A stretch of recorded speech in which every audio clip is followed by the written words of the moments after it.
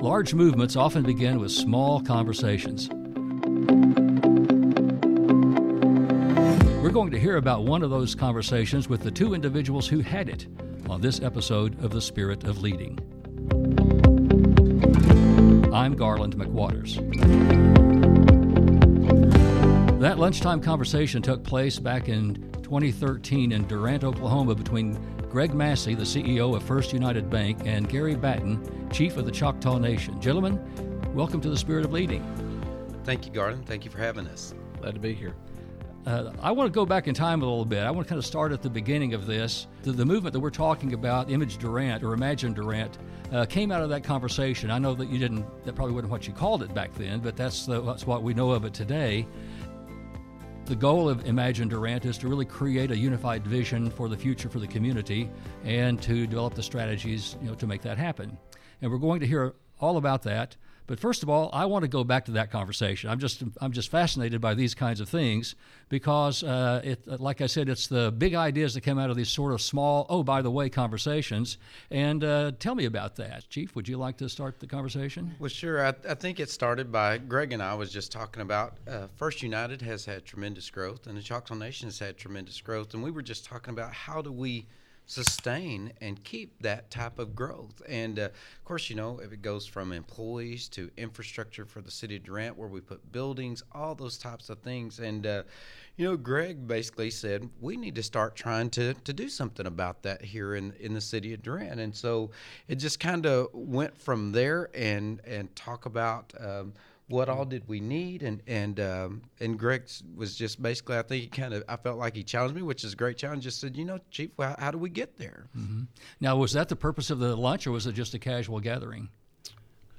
We try to have lunch every month or so together and just talk as leaders. And I think both of us have our own challenges from leading large organizations. So it's always good to be with other leaders and talk. And I think that day we just started talking about the community. It's also just interesting. I think that day was a question I think we both had. Gary's just done an unbelievable job of really creating culture inside the tribe. And they've really just built that culture. And so I think one of the questions that day at lunch was, can we actually create a vision for the community, and also can we actually create, its own value system? So, what do we want the community to look like in 20 years, and also what's the community going to stand for? Why does the community exist, and can we really define those things and move it forward strategically?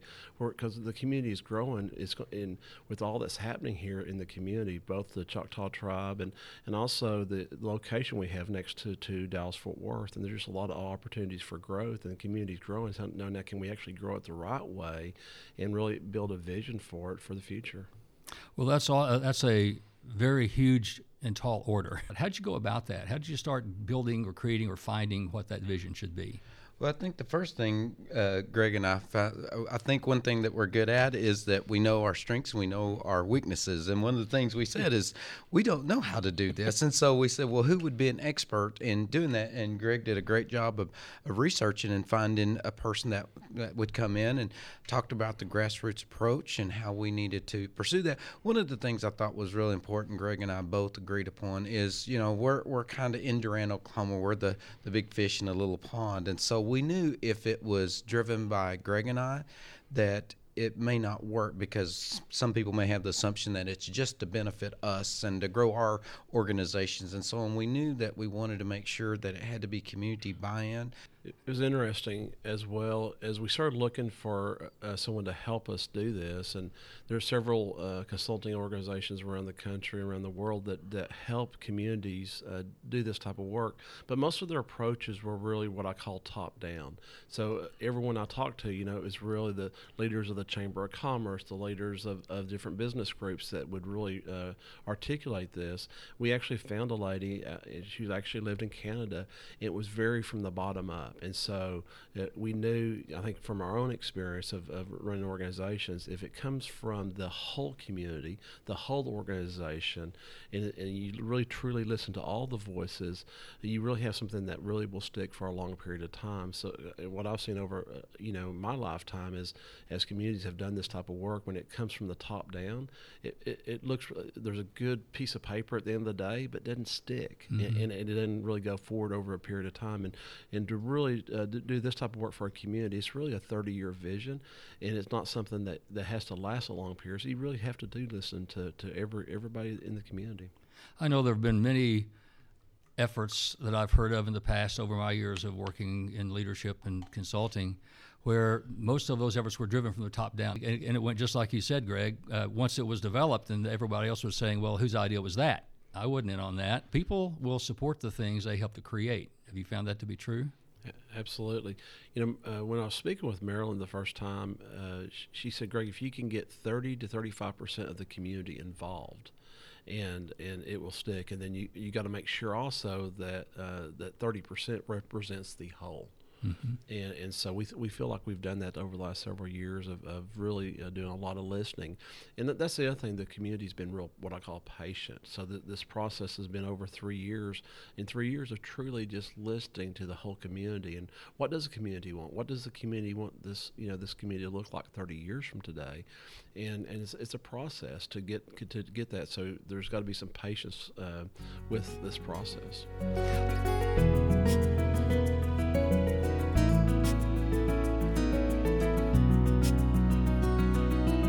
Well, I know both of you have very distinguished professional resumes and personal resumes of public service and community service. As you said earlier, Chief, you were sort of the movers and shakers in town. You were the big fish, in a sense, around. And was everybody already immediately on board when you all suggested this idea, or was there a sales job that had to happen to kind of get it moving along?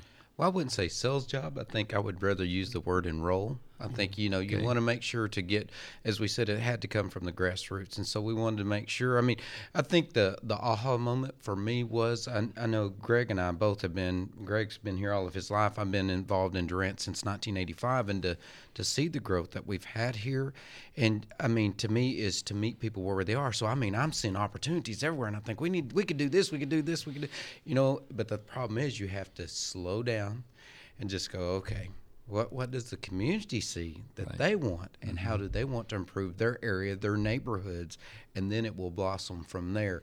But you can't, as Greg said, you cannot do from the top down, and it's a struggle because I think, like I said, Greg and I both just see Durant as the premier town to live in, the premier place that you want to be. I mean, with all the opportunities, Highway 69, all those great things, and yet sometimes when you go into the community, it's more about what's not going on in the community, what's not happening, and you have to improve some of those smaller things before people can start seeing the bigger picture. Yeah.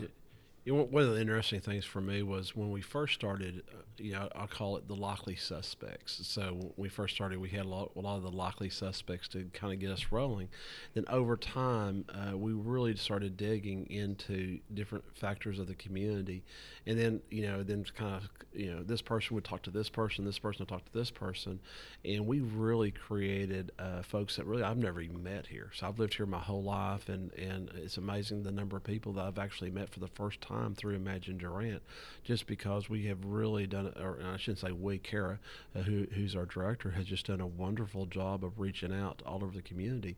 And I'll never forget, we were having a dialogue one weekend, and a young lady was there, and we've been talking for a day and a half about what do we want the community to look like, and she said, I'm just so thrilled to be here because I feel like I was the only one that was driving down the streets of Durant thinking these things, and to find 50 other people in this room together that really are seeing some common things. And so we saw a lot of different people come through, and then we also had a lot of common themes come through as well. That's an interesting observation, because that really is the synergy that comes out of an effort like this. You don't realize how much energy there is to want to do something, to get enough people together and create a critical mass, and all that starts happening, and it just sort of takes over. Well, and I would say in Durant, we've got a lot of good people with good hearts. And so it's just channeling that. And because, like I said, everybody wants to see Durant grow. They want to see it flourish. It's just in what direction. Once we get unified and aligned, then I think, well, and we've seen it. Things are starting to happen now. And we've had so many folks that have moved into Durant over the last 10 or 15 years for different jobs, and it's been fun to watch them lean in as well. So they've actually brought in some ideas from where they've lived in the past and said, hey, and where I used to live, we've done this or that, and so it's been a good mixture of what I call the new folks coming in and some of the old folks like me that've been here for a long time. That's an interesting and good blend. You need all of that. Now, I'm kind of curious about the moment that you realize, hey, this just might work. I know whenever you roll something out, what I call empowered people, or people who just see something that needs to be done, they just say, well, let's go take care of that. They don't wait for permission. They don't wait for somebody else to say, hey, we ought to have a committee. They just say, well, let's go do that. And there's always the likelihood that it just might not work. And so we get a little bit reluctant to try, and a little bit we hedge a little bit, but then we get it going, and then all of a sudden there's a moment when we realize, hey, this just might work. When was that moment for you guys? I don't know if I'm there yet, to be honest with you. It's been a long process, and holding to what we said we're going to do is really listen before we put action. And so I think we're now, I told the board a few weeks ago, I feel like we've been flying an airplane around the city and listening. Now we got to land this airplane. So I think really right today is probably the point of no return. So we've got to land the airplane. We've really got to build that vision comments, and we got to build the strategic themes. And I think once we have those built, I feel really good, because I think at that point there's so many people in the community today that are ready to do the doing and actually start moving the community forward. Well, and I think for me, it's that balance. And what I mean by that, I think when we had our trail done here in Durant, and then we received a grant to expand that rails to trail system. I mean, I thought, wow, things are starting to happen here now. And so to me, it's realizing that baby step, but also balancing, like Greg was saying, we still have a lot of work that needs to be done. But I feel like the platform is almost there. I mean, you can feel the energy, you can feel it all. Just if we can just take that next little step, then it's going to happen. But for me, it was when we started really doing that, and people started believing in that. People started saying we need to connect our north side of town to downtown, to other parts of our community, and starting to realize that. I think another, and I know I'm saying this person's name, but JJ, I think, has been a big help to us. He's come in and he's kind of given us a visual, that 30,000 view of above, looking out the city, and say, how do you want to connect safe zones? Where do you connect streets and water and sewer and all those things? And I started thinking, wow, we're almost there. We're at the tip of the iceberg. Right. When you start really putting those ideas into a very tangible plan and implementing them, to start turning dirt in a sense, or building the infrastructure, that's when people really think it's serious. I thought that was one of the smartest things the board actually did, was said, hey, instead of just completely waiting till everything's done,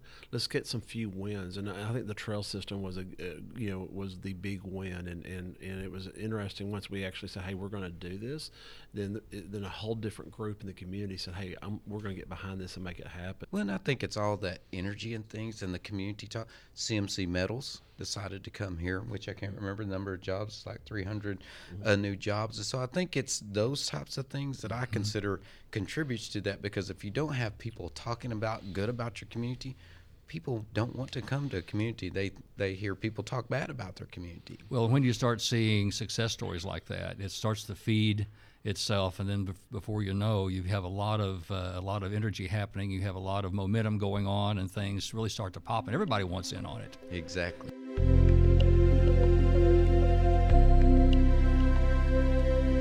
So what's the next thing? What's the next step? Well, so it really is finishing the plan. So we're right at the edge of having a full vision written out with strategic themes, and then from that strategic themes, we will start building out a 5 and 10 year chart of saying, okay, here's the things we're going to accomplish this year, and the next year, and the next year, and over time.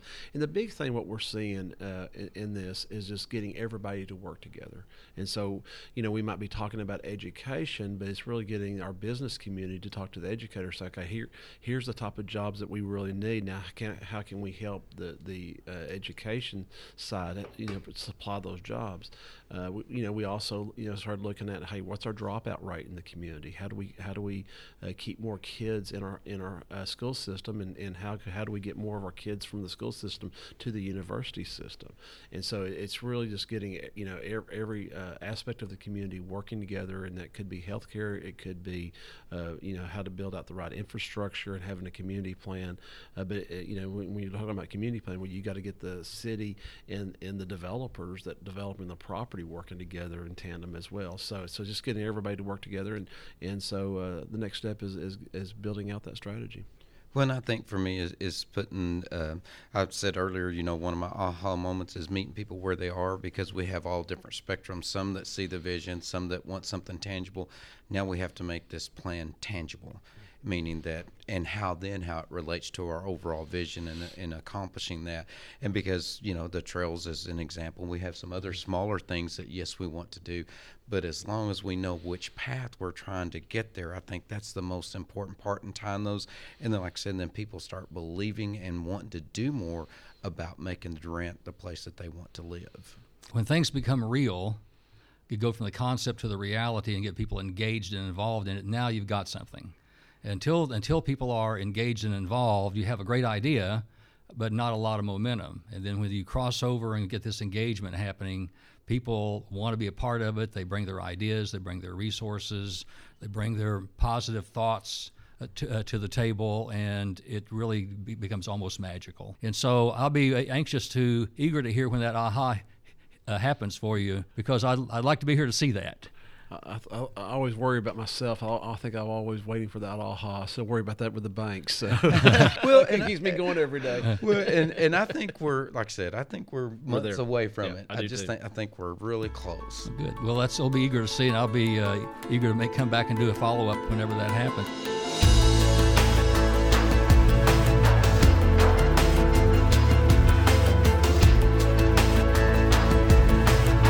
I do want to mention that we are recording this here at the Chamber of Commerce in Durant, and Kara Bird, the director of Imagine Durant, the executive director of Imagine Durant, office is here, and y'all work very closely with her. And I want to throw a shout out to her, because she kind of put me onto this when I came to visit with her back in November, I guess. She was a recipient of the Next Gen Under 30 award for which went statewide this year. The Next Gen Under 30 and the Next Gen Leadership Oklahoma programs are stepping up to help millennials engage, basically, is the mission for that group. And so I'm wondering, she's a millennial, and how are you encouraging that young generation, those new leaders, those new young people who are wanting to engage, but they're not quite sure if they have permission to engage? How are you getting them involved? Even on the board seat, we brought in a young man from Southeastern that has just been one of our very, very best board members. But if we look at, I know in our own organization, we think by 2020, half of our workforce and half our customer base will be that new generation, and so it's pretty interesting for us as a community or a business to continue to connect to them, and also see the way, what we are seeing is how much more engaged this generation is with community. Not that you kind of look at the different generations, and they really do care. They care about the environment. They care about family. They care about culture. And so it's actually this generation is almost easier to engage in this type of work. Well, and I would say also we have Leadership Durant, that I think we want to engage, because they're our future leaders for the city of Durant. But I'm like Greg, the thing I would say about the millennials, they're very purposeful. I mean, they know and I would say the older, Greg and I feel we're very fortunate that being 50, we have what I call the old political regime, which came before us, which means, everything was kind of that good old boy system. And then, these younger ones, they don't want to hear anything about that. They just want to know, what are you going to do? When are you going to get it done? And how quickly can you make it happen? And so I think it's critical that we have them involved and make them a part of that community. And I think we've got to overcome our assumptions too. I mean, a lot of them, my son, he's 24, and I keep saying, he's the gamer and he wants to play his games and things, but he's very much a part of the community. as well. And I think that's probably an assumption that I probably didn't realize that I was doing, was because he wants to come out to town, he wants to be involved in all those things as opposed to just in his room playing the games. As I reflect back, that question just made me remember whenever we were trying to get this off the ground. And so we have a group of young men and women that meet on a monthly basis, and we were having a hard time really getting this thing, some energy behind it. And we actually gave this to them, and they're the ones that really moved it to that next level. They were the second one that saw the need for this, and it really got this thing rolling back in the early days. Well, that's a good story to tell too, and I know as I travel around the state helping to promote the Next Gen Leadership Oklahoma program, I keep hearing that over and over in sort of other communities where these young people really want to be engaged. And so I'm going to point them at you. I'm going to point them to you and say, go see how they do it in Durant. They know how to get you engaged, and they can give you some ideas on how to step out and get involved in your own community, and you can see what Durant's doing, and maybe you can do something in your own town that way. One final question, your personal takeaways. What have you learned about yourself, and what have you learned about how you are taking this experience and growing yourself as a result of it? We're never too old to quit growing. Well, I think for me, again, I don't mean to speak for Greg, but I think we're fortunate, meaning that where we're at with the Choctaw Nation, it's all about developing future leaders. We're about developing our people and our communities as a whole. And so how all of that has just flown into this, I think, has been a great aha moment because it does make us very purposeful about, we for example, in Choctaw Nation, faith, family, and culture, and is what we stand for, and we want to be very purposeful. How do we show that? How do we display that? And, and it really related to me when we think about Durant. What do we want Durant to be known for? What type of personality? If you had to give Durant a personality, what would that be? I mean, for Choctaw Nation, we came up big-hearted, humble, and strong. And so I would like to think that we're developing our personality for Durant right now. It's had a great personality. We just want to see what that personality looks like in 20, 30 years from now. Great. And the learning for me is really to become a better listener and also just to reach out to the community more. I've been shocked with some of the things I've learned about my own community, and I've lived here my whole life. And there's a homeless problem here. There's a hunger problem here. There's a drug problem here, and I think all these issues I think we have in all of our communities, and then what as a community are we doing to solve those real problems? And so I think as we solve those, we actually make the community. And by the way, all those folks in that community I just mentioned are wonderful people. They just need a helping hand. Well, and I'd have to reiterate. I mean, I think for me would be patience, just in meeting people where they are. Because, like you said, we see so many opportunities, and I shouldn't say we. I say I see so many opportunities, and so you want to move towards those really quickly. But you need to make sure, and as Greg said, be a good listener and be patient, and because we'll get there. It's just maybe not on the time frame that I wanted, but it will still work out in its own way. Well, my congratulations to both of you for taking that small conversation and seeing in a few years how it's evolved into something very spectacular for this community. And from imagining Durant to actually seeing those dreams become reality, I know is going to be very exciting for both of you. Thank you. So thank you very much, Thanks Garland, so for much. having us. Thanks so much. That's Greg Massey, the CEO of First United Bank of Durant, and Chief Gary Batton, the Chief of the Choctaw Nation, talking about the program Imagine Durant and how it evolved out of a conversation they had several years ago over lunch. Great things can happen out of small conversations. Give a few people a big idea and watch them go.